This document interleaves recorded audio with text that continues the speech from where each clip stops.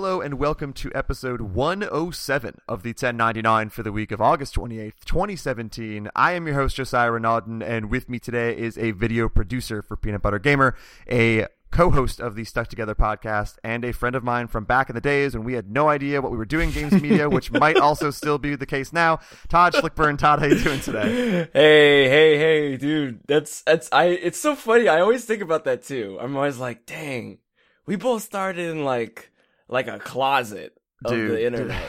Like, yeah, and closet. We're still kind of semi in a closet of the internet. Like, it's just like a bigger closet now. We both were just in that time where we're similar ages, where we're like when we were coming up, just you try to do as many things as possible to find your niche, your niche, whichever one you want to use. And we were just like, writing for free because we didn't know better and didn't really have any other offers anywhere else, and just like putting in all of these hours to be like, hopefully someone thinks we're not sucky at this, and then here we are, not entirely sucky at this. Yeah, this is exactly what happened, because it was like, in fact, I remember, I still tell this story, like, when I meet people or whatever, to this day, that, like, me showing up, like, at, like, starting, like, with writing about video games, I was just mad. Like, I was like, I came home one day from my community college, and I just realized I wasn't doing any. I play games all the time. I didn't do anything with it, so I just got really angry. I'm like, why am I wasting all this experience? Like, it's fun, sure, but like, this is something I could be channeling into something productive. And I got mad about it, and I was like, I'm gonna write. I'm so mad. I'm gonna review indie games. Mad writing could be good writing, and like I think that's so many people. At least I know had a very similar case as you, where like you have all this information in your head and all this history of games and all these opinions that aren't really being channeled anywhere. And when I was growing up, I was always I'm going to write a book one day, and then I'm going to be a journalist for some reason. I don't really know what to do with that. And then had that crystallizing moment where you look at everything and you realize, I know a lot about video games. I think I might be an okay writer, or at least have the tools to become a good writer at some point. Why don't I just smash these together? And here we both are trying to get into an industry that's almost impossible to get into, which might have been the thing that I wish someone told me at some point. Like, dude, this might be tough. I was like, nah, I got this shit. This will be easy. I was like raised. I was raised in this might not work. It's like because my dad worked. I don't even know if we talked about this before. My dad worked for Interplay, and like, oh, I didn't know that. Yeah, he worked on Wasteland. So like I did not make the transition to Fallout. So like I know, like I like literally was raised in the environment of like, hey, game development is not, always, it's not necessarily easy to get into, and it's not necessarily easy to get anything out of. Yeah. So it's like, I don't know. I was always very aware of that. My mom kind of like hammered that into me. She wanted me to be a software engineer so I could like be really integral to the game development process. So it's like, well, you can't fire the engineer. He made all the tools. But like it I don't know. We find our way to be around the things that we like, but applying our skills in the ways that seem to make the most sense. And mine apparently is transcending a Let's Play into some kind of like Survivor-esque reality TV show in Minecraft ? Like, you have an interesting job, and that was there's a lot of reasons I wanted to have you back on the show because you are a return guest. But like, one of the main reasons was you work for Peanut Butter Gamer now, who has what, like 1.7, 1.8 yeah, million? I think we're like just about, we're almost at 1.8 million subscribers on the main channel, and the gameplay channel is at almost 800,000 subscribers, which is insane. And that's why like these are some of my favorite podcasts to do, is talk to people who previously are like, I have this good idea, or I'm good at something and I'm doing okay now, but hopefully it gets better in the future, and here you are now for this massive channel with this like super successful dude. So just to catch everyone up and to catch me up, and anyone who's listening who doesn't really know much about Peanut Butter Gamer, who is he? What sort of content does he do? And what do you exactly do for him? So Peanut Butter Gamer is a YouTube channel run, hosted, created by, etc. Austin Hargrave, who, and this is like, I want to say it's been like 8 years almost now.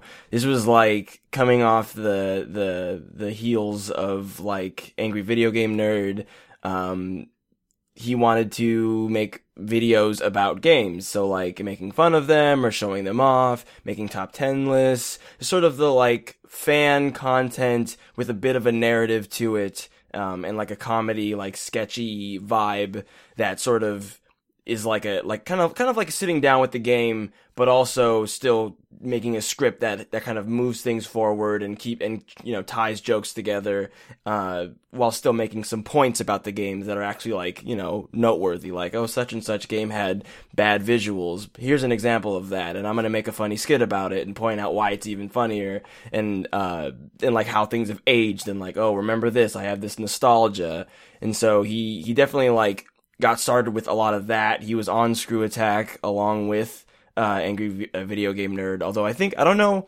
if he was ever there in like an official capacity. Yeah. Like, cause I know Pro Jared, who was definitely on Screw Attack, was on like they met around that time, like years ago. And so what ended up happening is he formed this group called Normal Boots with JonTron, who no longer is a part of the group. Mm-hmm. And that group has sort of grown to encompass people like Pro Jared, as well as other YouTube channels like Satchbags Goods, Did You Know Gaming, The Completionist, and Continue.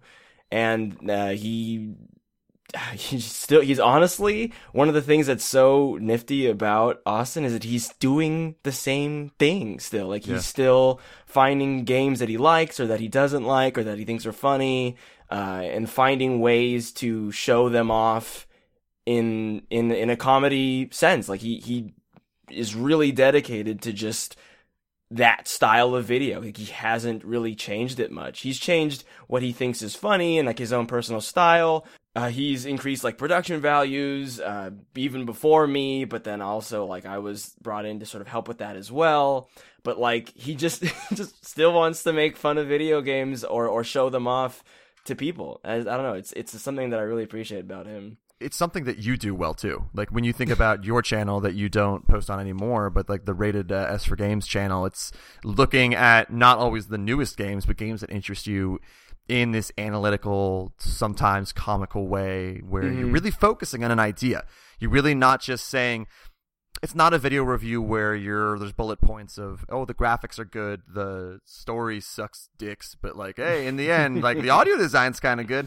You kind of hone in on certain points and maybe say why this was important for this type of game, or maybe why it was important for you. And I think it's something that fascinates me, because you're talking about the style of content he does, and it's funny to be like, it's almost not modern compared to what other channels are doing. You look at Game Grumps, and it's Let's Plays multiple a day, very often of newer games. Sometimes they'll go back to older ones that their audience sends to them, but someone like PeanutButterGamer, who has 1.5 million or more subscribers, he does less frequent videos that are often longer, more edited, and like you said, funny, analytical, and stuff like that. Is there kind of a general thinking there, a sort of philosophy to how these videos are done? And is there ever any desire or maybe pressure on you guys to just be like, all right, let's do some of these more quickly, more rapid fire, and maybe sacrifice quality, but we'll have more videos, we'll get more money out of this shit? So what's and this is funny. It's such an interesting thing. I think I probably already told the story of how him and I like met and how I was like going into this job when I was last on. But very briefly, we met because I had my channel. I've been doing videos about games for a while. We met at a convention, and we started talking about Zelda. We just happened to it was just a good riff. Like, it was just a good conversation with some other friends of ours as well. And then like over time, we just like chat every once in a while. Then Rocket League came out. We played that for like 6 months straight. I was taking a break from my channel. He needed an editor, or an assistant, and I was like, yeah, I'll move to Seattle and finally get out of my parents' house at the age of 25. Yeah, sure, I'm cool with that. I guess I was 24, but and like what ended up happening was he wanted to stick to a schedule for all of this would have been 2016. I came up to Washington. I got here March 1st. of last year, and that was when I began working. Same day I was staying in his place because I didn't have one, or mine wasn't available yet because of whatever reason, I forget. Yeah. So I was like literally there working like on my computer, like in his like a guest bedroom, and it was like, okay, we want to do one video every 2 weeks. We want to stick to that. He's never really been good with the schedule. He always has this month called Zelda month in November, because Skyward Sword was coming out in November, and he wanted to celebrate Zelda in general before it came out, and then kind of finish it off with like a review of Skyward Sword. This was like, when Skyward Sword came out like 4 years or 5 years ago or whatever. And then he just kind of continued it as a tradition. And so like we were like, okay, well, we should do, a video every 2 weeks, and then when we get to Zelda month, like we'll be preparing ahead of that. Like we'll have it all planned out and everything, because he's never been good at it, and that month has always destroyed him. Well, what ended up happening was we were able to stick to the schedule for a while, but he started to get like this fatigue, and like I almost want to say not necessarily like idea fatigue, but just like I think his process in general, like he's a very kind of spacey, flighty kind of creative type, but it's very pure. Like he really doesn't sacrifice what he thinks is important for the video or for his comedy. Like he doesn't, quote unquote phone it in. Like sometimes he'll have kind of like a throwaway joke, but that's because like that's what he genuinely thinks is funny. He's like, oh, it'd be really funny if I just didn't have a good intro here, and I just kind of like was silly about it, and then we'll just figure it out in editing. Because like I guess it just comes to him that way. But the weird thing is that I don't work like that at all. we're totally antithetical in that way, and like I've like my channel went through like 5 rebrands, and I always stuck to like a very strict editing style, and like even though my personal style changed, like I always made sure to have like my look be like on point, and like my branding and this, that, and the other. And he's like he just doesn't have a mind for that. Like business wise, it's just not his thing. He's really just like a funny nerd who lucked out and like but kept working and like did, put in the work and developed his own abilities so that he could actually make a good show. But like he was never in it to make a business. And so sorry to interrupt you really quickly. Here's like a semi-blunt question that like I don't think all of his financials and everything like that, and I wouldn't ask you to out anything like that, but how can you support 2 people on a YouTube channel when it is 2 videos a month? Like, is that actually sustainable, or did you need that second Let's Play channel to make this possible? Because of course, this is my dumb YouTube brain that doesn't understand YouTube in any way. So in my mind, I'm like, if you're doing 2 videos a month, that doesn't seem like you could ever possibly make money enough to support anything. But am I entirely wrong there? I mean, yeah. So he like, not to out numbers or anything, but like he has like a house and stuff, and like it's a stable like living environment. Like he makes like good money, but it is a case of like he has the main channel, which has it's all right. So okay, YouTube in general has become is as all things is becoming very algorithmic. So it wants to find the best way to get advertiser money out of viewers. So that means it needs to put the kinds of videos that each individual person likes to watch in front of them over and over and over and over and over, and try to string that together as long as possible. So for instance, like, we've been seeing a lot of like criticisms of YouTube in light of recent like political events, where, you'll look up a video about, some kind of problematic political stance, and it will just give you more videos about that ad nauseum, because YouTube is saying, okay, well, you're watching this. Well, there's a highest chance that you want to watch more of this then, because you just watched something about it. God, so I'll give you another thing. Too. It is the worst. Like you said, if you just want to peek at this thing that you disagree with, but you at least want to see the video to have context, and suddenly you're like, why is all this bullshit streaming my entire YouTube front page? That's exactly what happens, because that's what YouTube thinks makes the most sense. And so when it comes to these sorts of videos, back in the day, it was like, he put up, like a video on Harvest Moon, and that would just make it around YouTube because like he put all this time into it, and it was like a produced video. It was like when big stuff on Newgrounds came out, like everybody shared it, not only within that environment, like on that web page or like in Newgrounds or in YouTube, but on social media, as fledgling as it was 4 or 5 years ago. Like, but they would, it would grow in that way. But now, like there's just so much of it, and people are so used to it, and they're following so many types of people who create stuff like this. You really do have to, you're back to relying on YouTube. It used to be that if you liked a video, if you had like 500,000 subs and you liked a video, the way that the home screen on YouTube was set up, everybody would see that you liked this video. And so in terms of finding new content, all you had to do was look at content creators that you already liked. But now you don't see that. Like, you get your subscription feed, and like you could design your YouTube to see that kind of stuff, or subscribe to like you could subscribe to the liked playlist of PeanutButterGamer if you made it visible. But for the most part, it's just whatever YouTube says that you want to see. Mm-hmm. So like essentially what happens is he has all of his videos attached, like in playlists and stuff, but they're all such a strong theme, and they're all kind of in the same realm because it's just what he likes. YouTube, and it's so weird, YouTube doesn't really have a lot of things that are adjacent to it. Like, if he does a video on Putt-Putt, like the Humongous Entertainment games, nobody's making videos about those except like him and like our other like colleagues in this community. So you pretty much you sort of have kind of an insular market.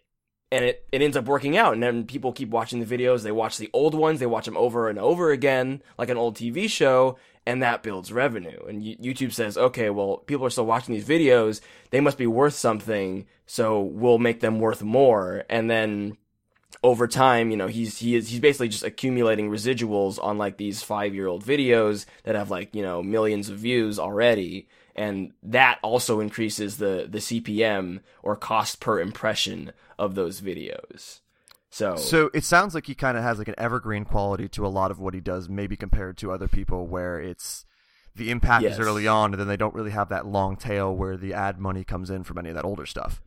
That's actually evergreen quality is a great way of putting it, because that is something that we talk about it all the time. It's something he's very conscious of. It's very intentional. Like, we're not trying to make in general, when he makes like his originals and stuff, like that's stuff that he wants to be things that people could just watch, and it'll be funny now, it'll be funny hopefully 5 years from now, and it would have been, potentially would have been funny 5 years ago. It's like that's sort of what he's trying to do, even though YouTube as social media, a lot of it is about, or a little bit, it's more like reactionary, where it's like, well, you can make something about something that happened yesterday, and it will do really well for a week, and then it'll no longer be relevant because of a correction that was posted by a website, or a patch added to a game, or a show creator stepping off the project, or whatever. That reactionary stuff does really well, but you're not going to watch it years from now. That's the thing that I think people, maybe on YouTube and even everywhere else, don't really think about, is that evergreen quality, because there's that opportunity to go viral that you do have, where you look at any tweet with a meme in it recently, or like some sort of tweet that's just hilarious and it gets like 50,000 retweets or something like that. But it's just, it's kind of striking gold. It's taking a either controversial or just very in the news topic and making something out of it. And like you said, like, you might get all of those views early on, but that doesn't really have that value down the road. Something with this podcast, not to relate it too much to the 1099, but I don't try to be overly, here's what's in the news, and I played this new game this week and stuff like that. A lot of the interviews are, hopefully, if you find this show based off a guest you like, you can go in the backlog, and there's value in all that, compared to there are a lot of popular podcasts that do lean on news of the week and lean on stuff like that, that are very valuable in that certain way. But I would assume it's hard to say, like, hey, you should definitely listen to this episode 2 years ago where we talked about, Call of Duty Black Ops 2, 3. I don't know which one they're even not 3, because you don't really care about that anymore. So I think there is value to that in YouTube that you don't really think about, where you give people the opportunity to go into your backlog, and each video is still, maybe there's a couple of references where you're like, not as funny today now. Like there's some stuff that's changed. That is true. But it's still evergreen enough that you could enjoy the same, those jokes 5 years in the future, and they still work. Exactly. And so like but that's all frustration, right? And like, not to harp on it too much, but that is why we're seeing YouTube kind of go in the direction of, here's what happened very recently, or here's this thing that doesn't really matter. Like it's not that it's evergreen, but that it is irrespective of the times. However, it's not designed to last more than one viewing. Like watching it the one time is exactly as many times as you need to watch it to never need to watch it again. Yeah. And like YouTube's going towards that because you can make that kind of stuff faster. Like you don't have to put as much thought into getting like one good joke that you're gonna do so quickly that people will just kind of laugh at it before realizing that like maybe it's not as good, or like they won't really make an impression about it, but it's entertaining. Like it's entertaining, or it's relaxing, or whatever it is, and like that gets you hits like every other day or every day, and that keeps your content going, and it's all just built in through YouTube. Whereas like if you tried to do the kind of stuff that Austin's doing right now, like you were starting that now, you'd be on Patreon. Because people who are doing that now are all on Patreon. And like, not that there's anything wrong with that. It's just a matter of like, you're trying, in this case, Austin's benefiting from a very strong base because he's been consistent, because he's stuck to his, to his ideals, to what he wants to do hasn't really changed much in the last 6 years, or 8 years, I guess.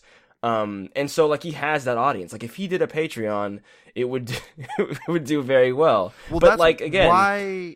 Well, like, but let's say you go like the Jim Sterling model where you do the Patreon and then you remove the ads from your videos that people don't have to see that. So you're not double dipping. You're just going from the support of your audience. If he did that, he would, I could be wrong. I feel like you would make more money that way. Am I wrong in assuming that? Or for him, is it just, this is working the way it is, I don't want to do a Patreon, let's keep going the way we're going?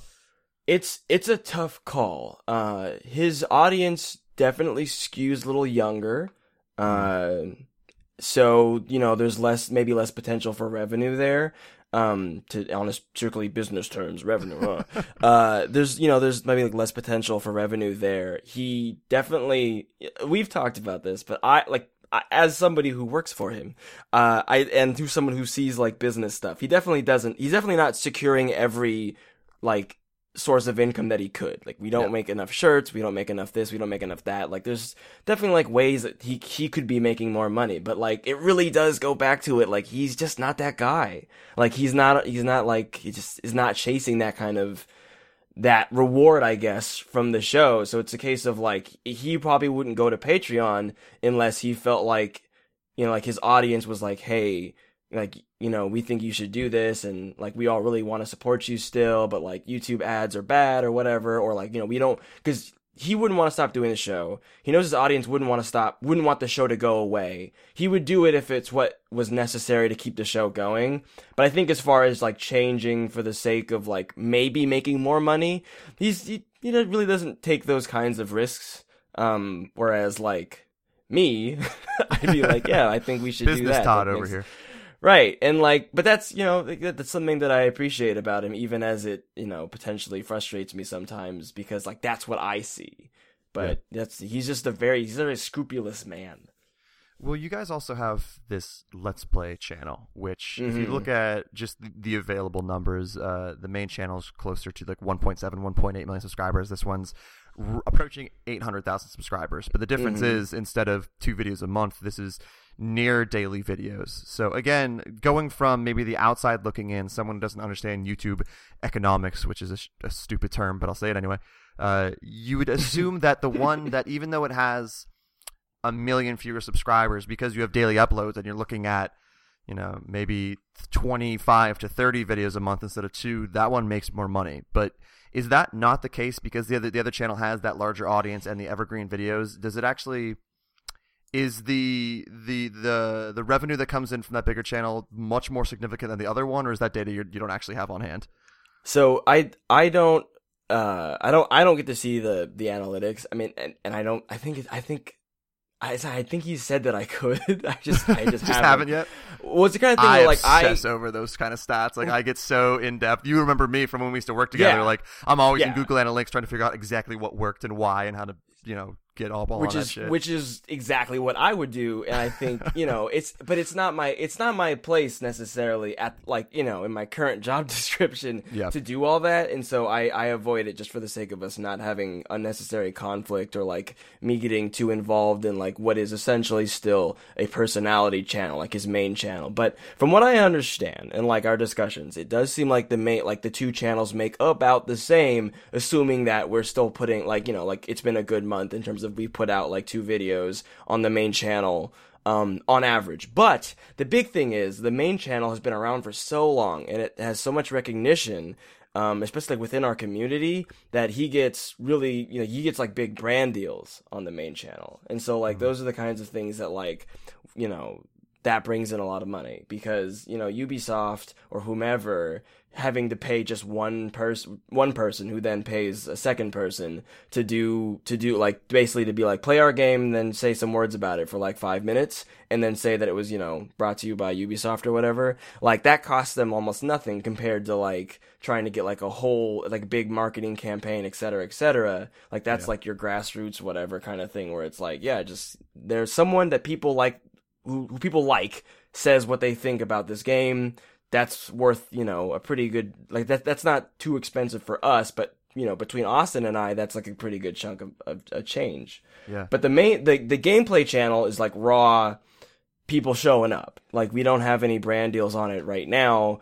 Not that we couldn't, but it's something we haven't really pursued, or he hasn't. And it's all just like whoever shows up. It's all just, like, viewers and how many, like, watch time. Overall watch time is a big factor into CPM. So, like, for instance, to explain cost per impression, which I don't think I did earlier. If you when you're watching a video, you get an ad, somewhere, sometimes. Like, sometimes you'll get an ad, sometimes you won't. If you have, like, a 5-minute video and they have it monetized, you're probably going to get an ad at the beginning. It may be skippable, it might not. YouTubers actually can control, for the most part, what kind of ads they get, not necessarily who the ads are. Like, I can't be like, only Geico ads, but you can be like, no skippable ads and stuff like that, and that changes the CPM of your video, because it's like, oh, okay, well, you're only going to have these kinds of ads. Well, these ads are worth more money because the advertisers put in more money, et cetera, et cetera.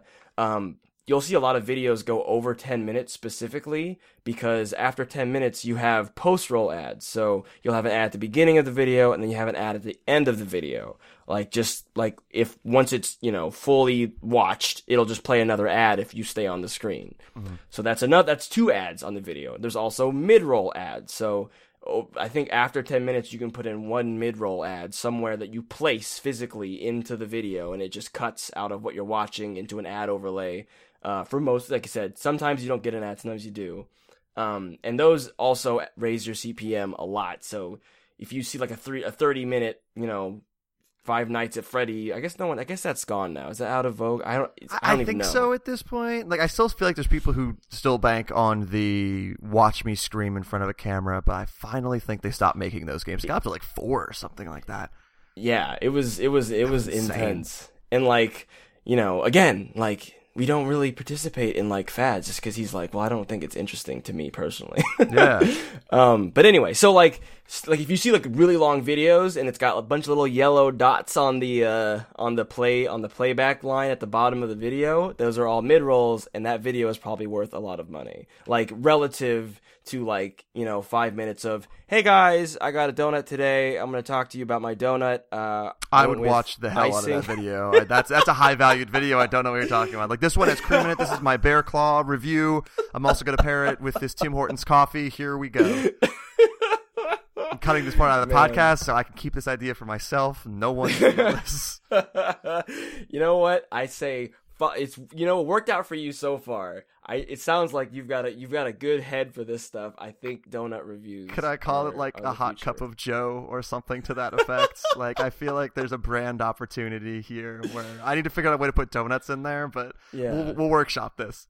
This is a holistic idea. I think it's like everything. The whole concept works well for you. I think it You does. You might have to move to Jacksonville. I think I'm like poaching you from this job at this point. Don't tell anyone either. I'm also removing this part from the podcast. But yeah, so like YouTube definitely has mechanics in terms of how to make money, and it is driving what you're seeing on YouTube. Like that's why short videos, like a lot of animators were very like there was a kind of like an upheaval against YouTube like a few years ago when the algorithm started allegedly. YouTube doesn't tell us this stuff, of course. People like MatPat, who runs Game Theory, do all this theory like this. They test all these things to see if they can figure out the numbers. Figured out that like YouTube was valuing watch time in terms of sessions. So if you watched like the show that I produce on the PBG Gameplay channel, which is Hardcore, if you watch the whole season, especially like season like the most recent one, which is 24 episodes of mostly 20-minute each episodes, that's huge. That is a big deal. If you watch that front to back in one sitting, first of all, don't do that. Like, you should do something else. It's like way too much time. But second of all, that would be worth a lot of money, because YouTube says, wow, not only did you watch all these videos, which each have, front and post roll ads, some of them had mid roll ads, but you watched it all in one session. That's a lot of repeated, viewings of ads and stuff like that. So they're saying, wow, okay, this person made a lot of money for us in this series, so this series is worth more, and all of the videos that are similar to this we think are also now worth more as well, because we want to show those to more people, and thus we want to incentivize creating that stuff, so we pay more for them. And then all of that gets sent to, it would get sent to Austin directly, but he's part of a network, a multi-channel network, or MCN. He's signed with Maker, who is owned by Disney, and they take a cut of his profits after YouTube takes their cut of his profits, and then he gets all of it, and then he pays me my salary, or I don't know if it's salary technically. My employment's kind of a confusing thing. Yeah. He pays me my monies, and then the Gameplay channel also has another editor, as well as Jeff, who is part of the PB and Jeff show and was the previous editor, so he gets paid also. So there's actually 4 of us on the payroll-ish there. It's like a whole thing. Yeah, that's more than I thought there were. It's so crazy. If you would tell anyone above the age of like 40 about all of this stuff, they would think you're lying to you. When I talked to my good friend Jake Baldino, who's been on this podcast maybe 30 times, he took game ranks from kind of nothing with that YouTube channel to now they're at like 3.5 or 4 million or something like that subscribers, which is insane. And they're employing 3 people full time, and it's hard to wrap your head around that as someone who's not in that world to understand.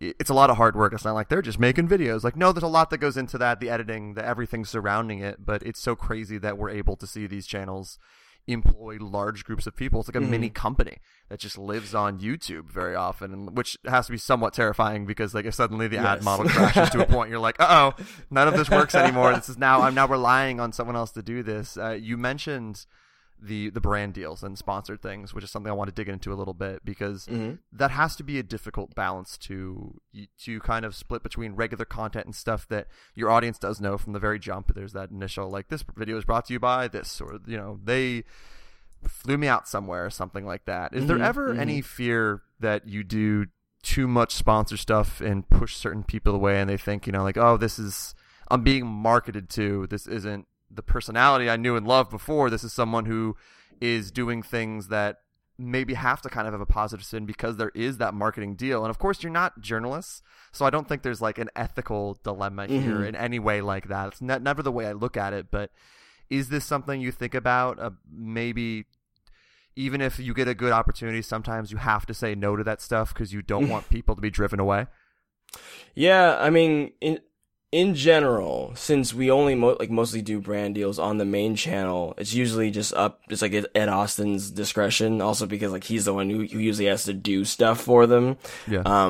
But like whenever we've talked about it, it's been a case of like he doesn't want too many videos with sponsorships or that are just entirely brand deals in a row. Like he doesn't want that, and he's very conscious of when it's happening, especially because it happens mostly like during summer, because summer is con time, people are flying around, so companies like fly people out. There's E3, there's all these other conventions, there's PAX, so it tends to happen right around now, which is interesting because CPM is best towards the holidays at the end of the year, because that's when people are spending money. So like you kind of have this dip where in winter, spring, money's like not even that great, period. And then there's brand deal time, and then there's good CPM time. So we always put out way more original, and like we will have videos that just aren't brand deals at all, or they're just like, there'll be stuff like Audible where it's like, this video is brought to you by audible.com, read a book without reading, and it's like just that's stuff the like that. worst slogan ever. Well, Audible's not gonna hire me. Yeah, I was gonna say you might not be able to write copy for Audible in the future. Like, hey, do you want to read but can't really read? Here you go. Like, I mean, depending on how you package that might actually be appealing. Well, maybe again we can workshop this. But yeah, so there definitely is an awareness of like how it affects people, and Austin has a pretty nice audience, but like even then, like there's still pushback, especially when a video just shows up via YouTube. So when it's like, he made like a video about ARMS, which is like a recent release from Nintendo, and there are people who are like, who would just show up for the ARMS review, like to see like, oh, like this is just a video about ARMS. They don't know who Austin is or aren't familiar with this content, and they're kind of just like, oh, like this is just sort of, oh, like you just got sent the game. Okay, you're not like a journalist, you're not like a critic. Like this isn't like your thing, like you show up for. And admittedly, like Nintendo didn't pay for us to make a video about ARMS. Like Austin just was like, oh, this game seems fun, like we'll make a video about it. But it is a case of like people get aware of when it's not a idea from him motivated by making the video exclusively. Like he just wanted to do it, and it was his own thing, and that was it, front to back. And like even if there is like an Audible spot on it, which is like a short bit, or you just, hey, this was brought to you by this, people don't really mind that, as long as the whole idea was like his and he had like passion for it. That's what people care about the most. So like if he does a brand deal where he has to like do a whole thing about a whole game and they paid him for it, then people are like at maximum cynicism, and they assume that he's like, there's like, oh, like he could be lying or whatever, like he's been bought out, or he's sold out or whatever. Yeah. And there's always that backlash, and it's just not the case. Like it's just sometimes, yeah, the dollar signs are pretty big, and he does have to pay me, and in other cases he has to pay other people, and it's like, you got to make those videos sometimes. And like if it's a really bad fit, he won't do it. He's passed up. He's passed up some pretty like big dollar signs for things that he was like, no, my audience would not like this. I don't like this. This would affect my channel too much in the long term, because sometimes a video comes out and like if you can't follow up a series of brand deals, or even just one brand deal with a nice video, that affects people. Like people, it's not just like you wake up one day and suddenly you're not interested in the channel anymore. It's been a month and you've seen 4 videos about Assassin's Creed, and you're like, yeah, but you don't play Assassin's Creed normally. You don't even play it. You're not even playing this game still. Yeah. So this was just brand deals, and like, suddenly you've moved on to a different channel.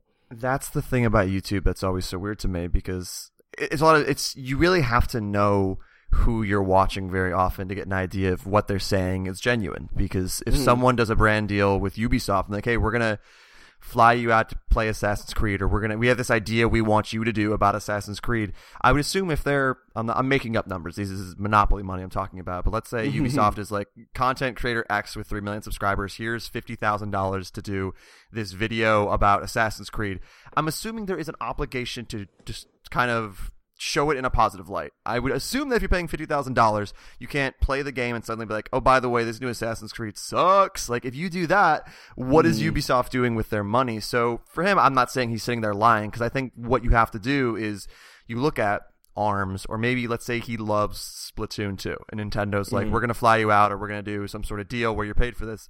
I would assume he's only taking that because he knows that he already likes Splatoon and wants to do content on it. Is that usually the case where he only takes those things because he knows, like, if I'm being paid, I know I have to say something mostly positive, but I want that positivity to be genuine and not this feigned interest in the newest Call of Duty? I think in terms of, like, there's usually a split. Like, for the most part, if he gets a game and he wants to cover the game, it is because he just likes it, and he's not paid for it. They just send him the game, and he has to disclose that, obviously. But for the most part, if he's doing a video on a game, he didn't get paid for it. But if he did, it would definitely be a case of, like, not really talking about it in terms of buy it or don't buy it, just sort of talking about his experience with it and trying to make the same jokes that he makes for other games, just about this, like, newer game, which is part of why those videos tend to be shorter and not get received as well, regardless of what people feel like his stance might be on these things. It's like, you know, this is a case of he thought of as much stuff as he could. There's, like, less time. He didn't really get to think about whether or not he was gonna, like, how the video might go. Yep. He didn't get to, like, workshop jokes ahead of time. So it's, like, shorter videos, but he, you know, you still put as much effort into it as you can. It's just something that always fascinates me. Just the idea of, like, suddenly you're gonna pop into this YouTuber's channel and see a video where, like, oh, I want to know more about this game. And then you see that, you know, sponsored by at the start. You're like, all right, do I now need to trust that this person is giving their honest opinion, or if they're being, you know, like you said, that you feel like, well, at least like I said earlier, you feel like you almost have to say something positive. It sounds, It would be very bad if, I doubt you'd have future business deals if you shit all over someone's game and you're like, also please give me the check for talking about it. Like, that's not exactly something that will always work out. Sort of pivoting here for a second, because you talked about JonTron a little bit earlier, and I don't want to get too much into that whole situation, but both you and Austin are pretty liberal guys. If you look at either of your Twitter accounts, I mean, you don't exclusively talk about politics, but it's nearly impossible to not talk about politics to some extent with the way things are right now. Like, you can say as much as you want, like, stick to games, bro, but, like, when every day is, like, this existential crisis where you're like, everything could go terribly today, it's hard to not comment on it in some way. And sometimes, especially if you have this bigger voice, you almost feel an obligation to be like, hey, this is not okay. Like, I don't want to get like stuff like that. So is there ever any fear from either of you of possibly losing any subscribers, which I'm not trying to get overly businessy, but subscribers equals views equals money, stuff like that. When you are speaking out on these things that are so divisive, that are often hard to talk about. I mean, again, like, when you look at the JonTron situation, when you say things of that nature, I don't feel bad for you if you lose subscribers and you lose an audience, because that's just like stuff where it's like, look, dude, like, this is not like an okay idea to voice. I don't think this is okay. But, like, you know, with you guys talking, you know, maybe speaking against Trump or speaking against the Muslim ban or speaking against different things like that, is there ever anything in the back of your head worried about, well, YouTube is already kind of this tightrope we're walking? Is this going to be something that affects us? Or at this point, is it more important just to be honest with who you are and your audience?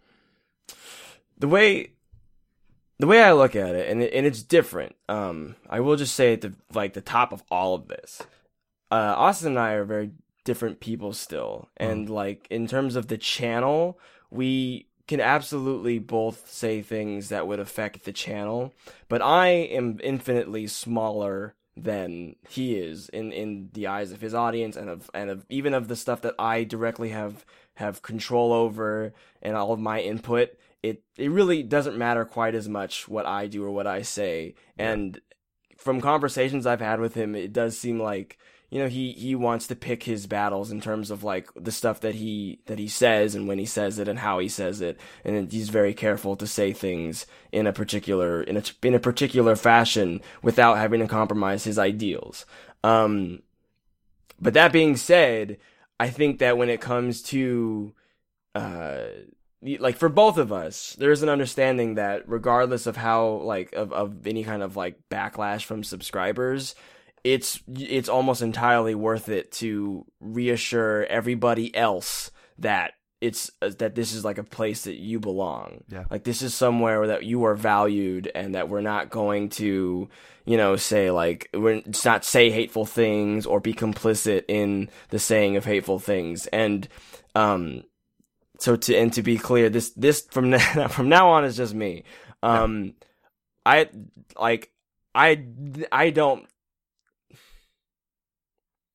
was never okay with anything about what JonTron was saying.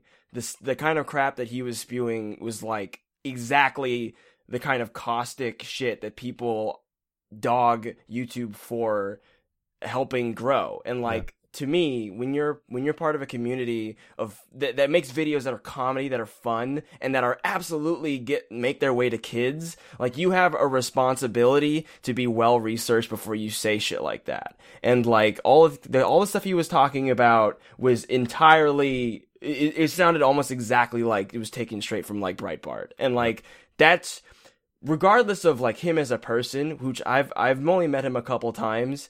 Regardless of who he is, it doesn't matter anymore. Like, what matters is what you're saying and that people listen to you. And so for him to say that kind of stuff is entirely irresponsible. And it's the kind of thing where like, yeah, but he's just a guy, or he's just a person. Like, yeah, we all are though. Like, even Trump is just a person. But there's the fact, like, the idea that there's no accountability there just because we're on like this fun platform of YouTube is ridiculous. Like, people, especially now, people are taking this stuff really, really seriously. And there are people who have, like, as we're discussing right now, their whole livelihoods are through YouTube. So like, it's saying something on Twitter is almost exactly the same thing as saying it in the office, like, to your whatever 400 other employees. Like, it's almost the exact same thing, because it's just more visible now, and there's no HR for your house, so HR is the Twitter mob. Like, they are the ones who hold you accountable. And regardless of how you feel about the world and the things that you say, like, if you're, more conservative, or if you're actually straight up hateful, then, that there will be a response there. And if you are, trying to be compassionate and, speaking maybe like for stuff that's more on the left, then there's still a response there. Like, people will you'll lose subscribers either way, but it's like, that's sort of the fixation, when the reality is that you're telling the audience you have, that you care about, that they belong there, and those people will feel better for it, and those are the things that you should care about. Like, even if you're like a hateful person, you should care about all of your hateful friends.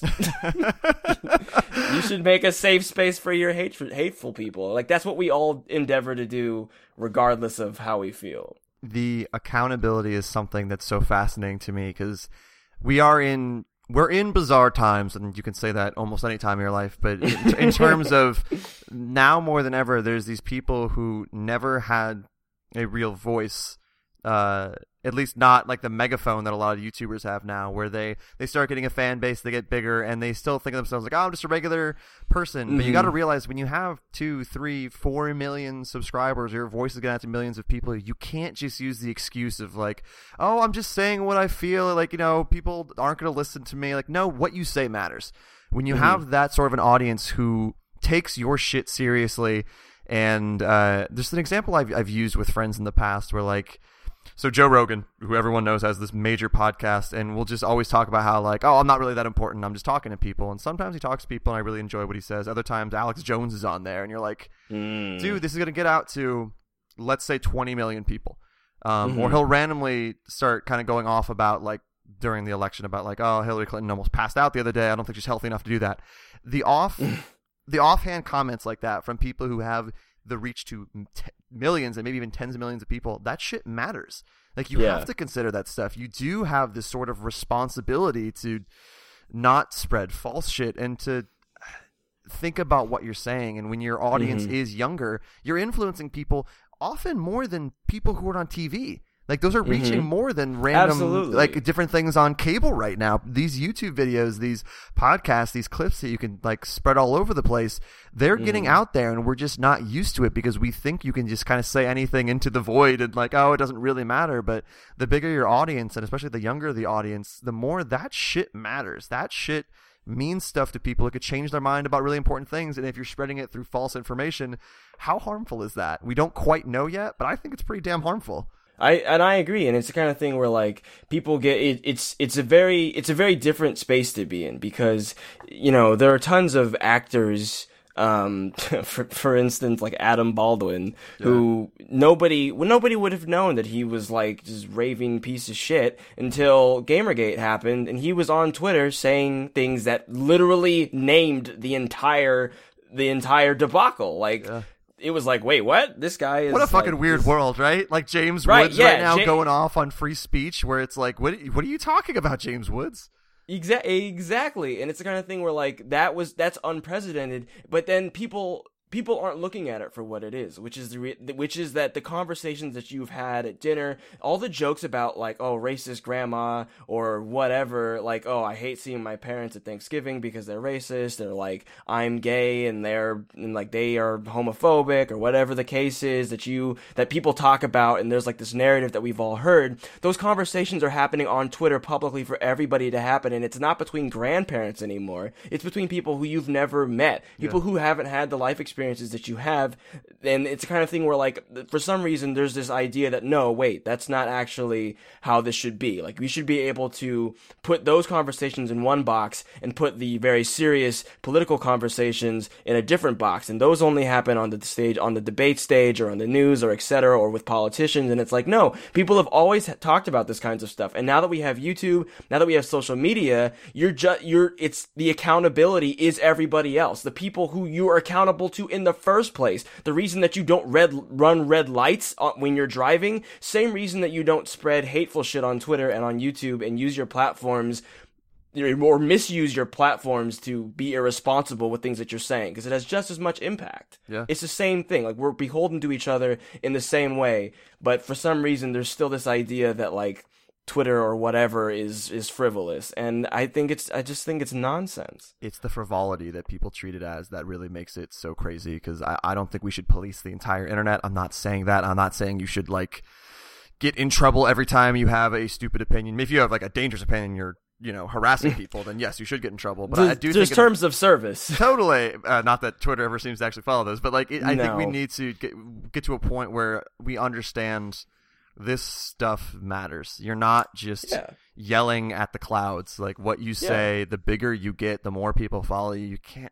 You just got to think a little bit more. And I think a lot of I think you're right that with this kind of stuff, you're going to lose people on either side no matter what you say when you have a YouTube channel and stuff like that. But the most important thing is just like be honest with it, but also understand the gravity of what you say. Because like I said, with the YouTube stuff, these YouTube stars, these influencers, these people on Instagram that have millions and millions of followers, they are bigger than a lot of people on TV, and a lot of people don't realize that yet because it's so new. They put those people on TV. Yeah. Like Disney straight up like has people who are on Maker show up on the Disney Channel every once in a while. I don't know the whole shtick of it, but like that's a regular thing now. Like, and that's probably a downgrade from the audience they get on any of their other platforms. Like, that TV audience is actually smaller. It's just introducing other people who don't know what the internet is yet, like my mom. So it's such a weird spot right now. And I guess the most important thing for me as I'm watching all this is just like, please, people, just realize that what you say actually matters. Like, you can't just spout shit and expect no consequences, or expect that what you say isn't going to carry. To pivot maybe 180 degrees from that, it's kind of still in the same realm. When you were doing Raid S Games, you were the voice of it. You were on screen very often. You were, it was your channel, so your personality really came through. Is that something you miss at all? I'm not saying like you're never going to do anything like that again, but now that you are kind of editing and to a certain extent behind the scenes and working for a dude with an awesome personality and has this great channel, but is there part of you every once in a while that's like, man, it'd be cool to kind of really do my own shit and really have certain ideas that I want to get out there happen, and me be the person who's delivering that message? It is. It's the kind of thing where one of the reasons that I left my channel in the first place is because I realized I didn't need to be the person. I didn't need to be a personality, and like I arguably like I could pursue that if I wanted to. Like, I could do streaming, I could do videos, I could just have maybe less produced content, and I could be making stuff like every other day and have that kind of channel and be that kind of person. And honestly, I don't think there's anything wrong with that. Like, that's something that I feel like if I really wanted to, I would pursue it, and I would do it just as responsibly as I do anything else. But what I want is to be a collaborator. What I want to do is work with other people, share their vision, and get to influence the final product with my own, with my hands as well as with theirs. And so like with the main channel stuff, like honestly, it's pretty hands off. Like I help him in the moment. Like sometimes he'll have something in the script and I think like, oh, well, let's say it this way, or maybe like try this inflection or whatever, like while we're filming, like, and I'll be recording, like I have the camera and everything, and I'll be like, oh, like try this, try that. And sometimes that stuff makes it in. Like there are parts of scripts of videos, usually like one or two things every other video or so that have had like my touch in some way, but that's really just in the form of like comedy or like in approach or style, or just the fact that I had an idea that I was the person in the room who heard the way it came out and was like, oh, well, maybe try some other thing that would have been obvious, if he had a backboard there in the first place. But like with hardcore, like that's kind of why I've latched onto it so much. Is I get to like show off like friendship and camaraderie and like focusing on like a goal and like giving greater impact to people like dying on the show and stuff like that, rather than just in like a let's play where it's kind of like a funny thing. And like, they sort of create that environment on their own while they're playing, but as the editor and as the producer, I can make it more important or less important as I want to. And like, if I want someone dying to be something that like people are like get really invested in, like I will do that. And it's the kind of thing where like, to me, and this is sort of a reach, and obviously we're still working on the show, and like I'm still trying to come up with ways to make it more impactful and more human beyond just like nerds playing Minecraft. Which, not that there's anything wrong with that in and of itself, but like I want it to be something that people think about as like the ties between these people are like important, and that you should be okay with appreciating that. Like when people, sometimes like people will die in like the seasons I've edited, people are like, oh my god, like I almost cried or whatever. And like, it's like people get that kind of worked up over like, over like Survivor and stuff like that. But one of the advantages of Minecraft and of this environment is that it has so much in it that like all I have to do is give them something fun to do and they'll care about it on their own.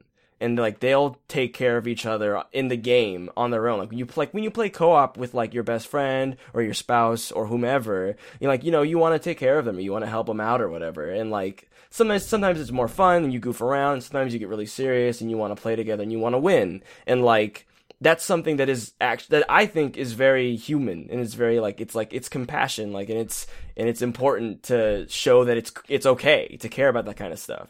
So I feel like the more serious I make the show, the more I'm indicating to people that no, like this is what we want it to be. Like not just like people, like if you want to just watch people like just playing games or whatever, first of all, we have that in PB and Jeff. Like that show is what that is. It's just two friends playing games. But then there's also channels like Game Grumps or whatever. Like you can watch those and they were kind of like fun background noise or whatever, but like this is a show, and that's something that is very me. Like that was something that I pushed for, and so in a way, like that's how I get to have my voice on someone else's channel, which is just, he said do what you think, like what you think would be best for the show, and people seem to like it. Yeah, that's always the stuff that when you were doing Raid S Games, or when you were working for Stick Skills, or different times we worked together in the past, that's always stuff I appreciate that you did, about like understanding that especially when you're making videos, just doing the things that everyone else is doing isn't the best route. Where, like you said, right, that stuff's out there already. Like, it's cool because he has this audience already. People will watch his Let's Plays, of course, because they care about what he says. But if you're just some new person getting into YouTube, to just be another Let's Play channel makes no sense. It's something that if I ever get emails for like, hey, can you give me some advice for getting into podcasting or getting into games and media or something similar to that, almost the first thing I say every time is kind of make a case for why people want to either read what you're doing or watch what you're doing or listen to what you're doing, other than like, oh, it's going to be good. Because that doesn't work. To just say, like, for me, if I did a podcast that was just a weekly, here's the news and here's what I'm playing, why the hell would people want to listen to what Josiah is playing on a random Tuesday if they have no idea who the hell I am? And in the same way of what you're saying, where why do the same videos when you can add something to it, add a human element, add an element that makes it different, makes it stand out, and that's not easy. Like, Yeah. I don't mean to make that sound trivial, where I'm just saying go do something no one else has done, because everyone would be doing that if it was that easy. But you have to look at it from that angle of, if I'm going to do this, why should people care? That's the main thing I think you should always ask yourself when you're doing anything creative, is why, if I was on the outside looking in, why would I care about the stuff I'm doing? What is my audience like? And very often I think that's what you do best. So it's cool you still have that outlet there. Yeah, and like, and that is exactly it. Like, if you look at, just to go back to it, if you look at the two of us, our history in this space is like not one of failure, but realistically it is one of like more of the same. Like, we started out just covering games like every other like blog or game website covered games. But I mean, like between you and I, we've transcended. But you even look at like Doug, like who was our editor-in-chief at Stick Skills until you took over. He's doing his own thing, and like he's found something that he thinks is important and unique enough that his audience has said, okay, well, like, this show should be bigger. And so, like, with just in the same vein, like, I'm over here like, well, I had my whole channel for 4 years and it really didn't get that big. Like, if you want to look at it in terms of like, did that channel succeed? It didn't in the metrics. It didn't on YouTube, but for me, it did exactly what I wanted it to do. And I said, I want to understand game design better, and I want to challenge myself to do that by putting out what I think, what the conclusions I come to are. I want to put those out there for people to evaluate. And they did, and I learned a lot, and that sort of thinking is what's led to me being, able to do this job. It's like, even though it's not about game design, it's about show production and understanding pacing and stuff. It was all about examining intent that allowed me to understand how to make a show about, like, a let's play into a show. Yeah. And like, to me, that's why you try things. So like, even if you do make a let's play show and your let's play show is just like everyone else's let's play show, examine it for intent. Why are you doing it? What do you want to do? If you want to just be like a famous person who's makes a living off being famous, that's fine. Just make sure that you know that's what you're doing. Yeah. And that's, like you said, when you think back to when our upbringing in terms of this industry was very much the same as everyone else. It's make a small website, get some talented people, and start covering games, start writing news, start doing things that have worked for other people. And I do think I wouldn't call any of that stuff failure, like you said. Like, it's not exactly a failure, but all of that stuff helps you understand maybe what you really want to do, or how to angle your content in a way that, I hate using the word content, it sounds so businessy, how to angle like what you're doing in a way that works for you. Sometimes you have to understand why the regular stuff out there that works, and then also understand, okay, cool, but how can I spin this, or how can I go in a different direction that I can look at what worked in the same way you looked at your old channel and figured out, like, all right, I can kind of parlay this into something. And same thing when I was doing Stick Skills, where I'm like, all right, I think I know what I'm good at in this space. Let's move on and try to do something at a GameSpot and IGN. And then you go from there and say, okay, my favorite stuff was telling people's stories and talking to developers. Let's make a podcast just about that, where you're able to take a lot of information and do something that no one else is doing based on doing what everyone else has already done. See, exactly. That's how I always look back on that stuff, where it's given me that sort of value where, now I know where not just my, quote unquote skills lie in that area, but what gets me excited. When you do a little bit of everything, you get the opportunity to realize, like, oh, maybe I don't like doing this part as much, like writing news.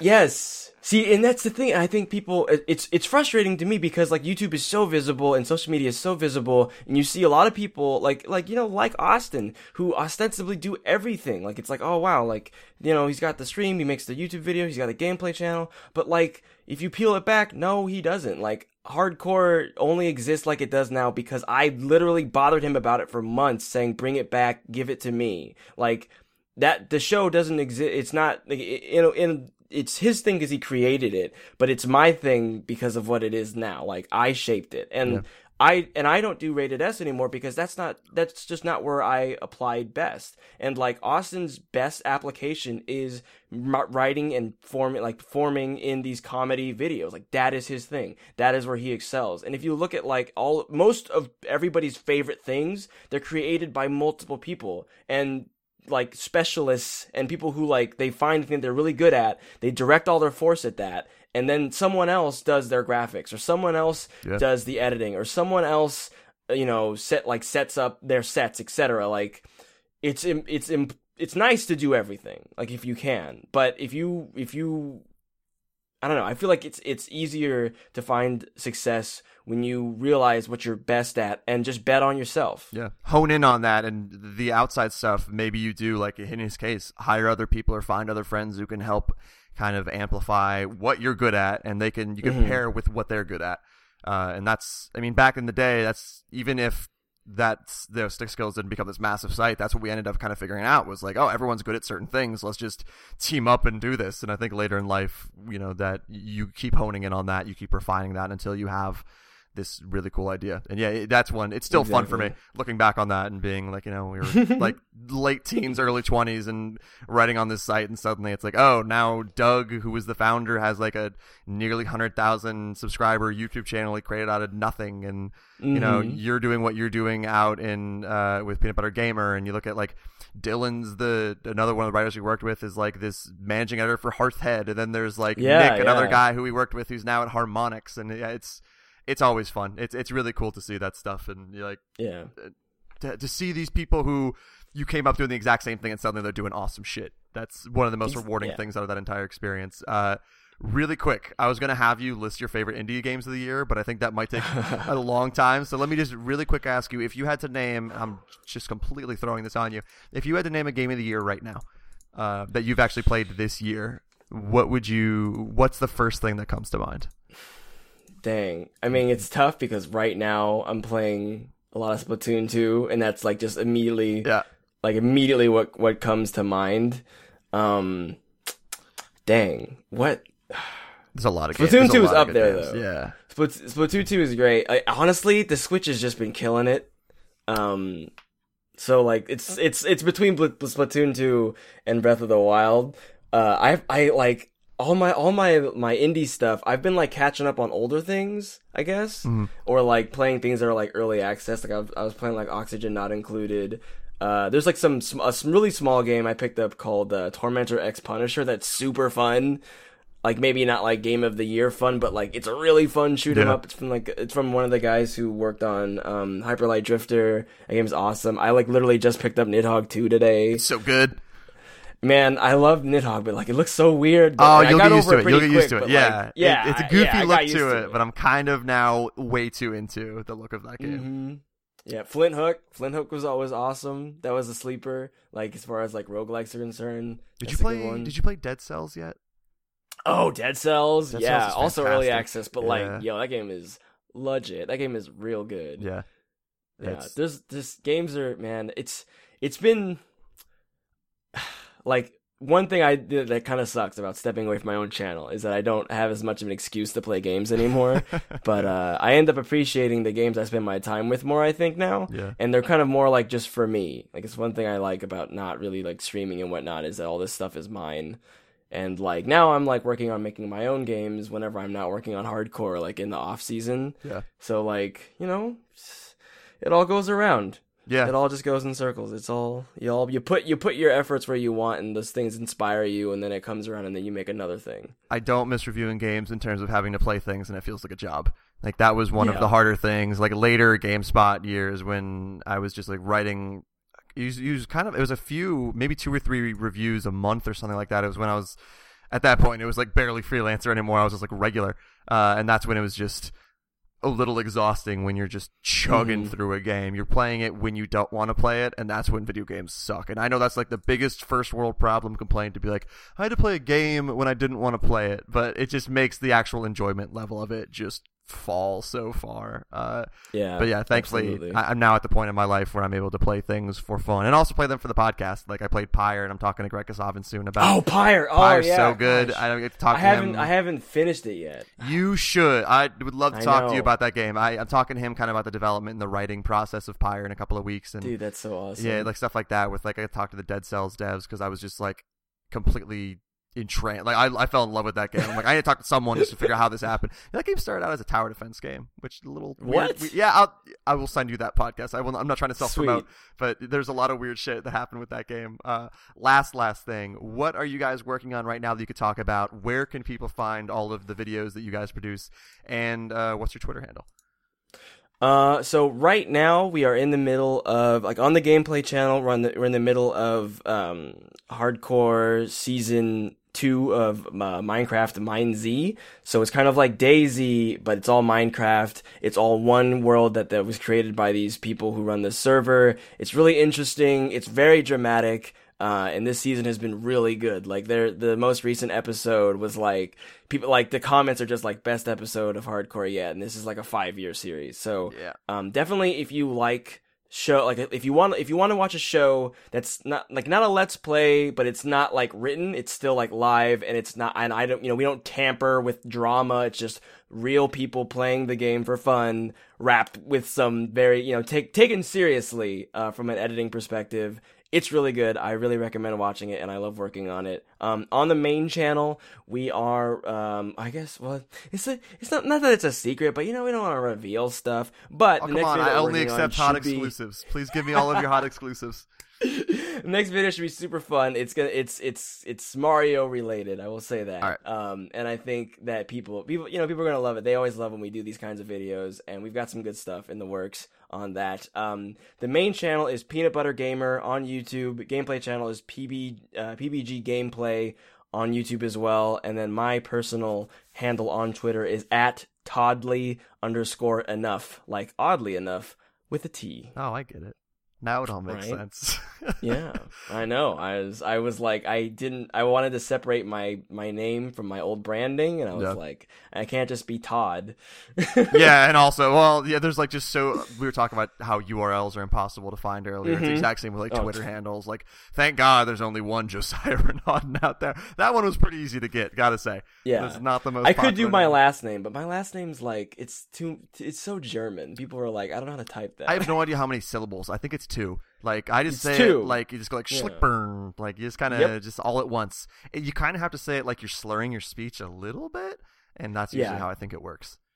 Yep, exactly. People want to put a third syllable in the middle. They want to go Schlickbernd. And it's like, there's nothing there. Just trust it. Yeah, I bet you've gotten a little bit. Trust yourself. I bet you've got a little bit of everything from that name. I'm in that same camp. Someone called me Josiah Renaudin the other day, and I almost walked out. I was like, I don't even know what that means. It was like a business call, and I got that, and I'm like, it's not even remotely close. You just looked at like the first letter of each name and just freelanced from there. You're like, Josiah, I hate everything. Todd, thanks so much for doing this. It's always cool again to see. Not just people I've worked with, but people who I appreciate and think they do good work get recognized in a cool way and get these opportunities that, again, a lot of people would never even thought were possible. But suddenly you're part of this YouTube channel that's supporting you, and I look forward to all the cool videos you put out in the future.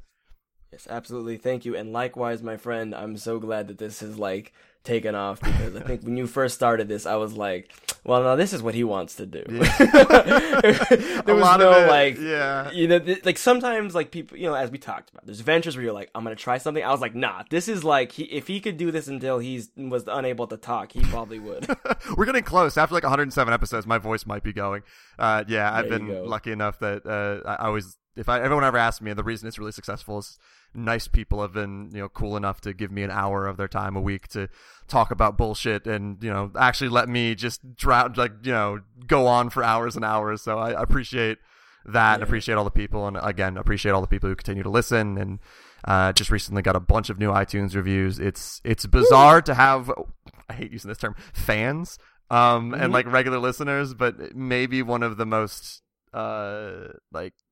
just cool things to get emails from people. I think people don't realize how much that means to creative people when suddenly you get an email that's like not asking for anything. That's literally just like, I appreciate what you do. Here's how you help me in this way, and thank you. And you're like, oh my God, you made my month. Like, you have no idea. It's a huge thing.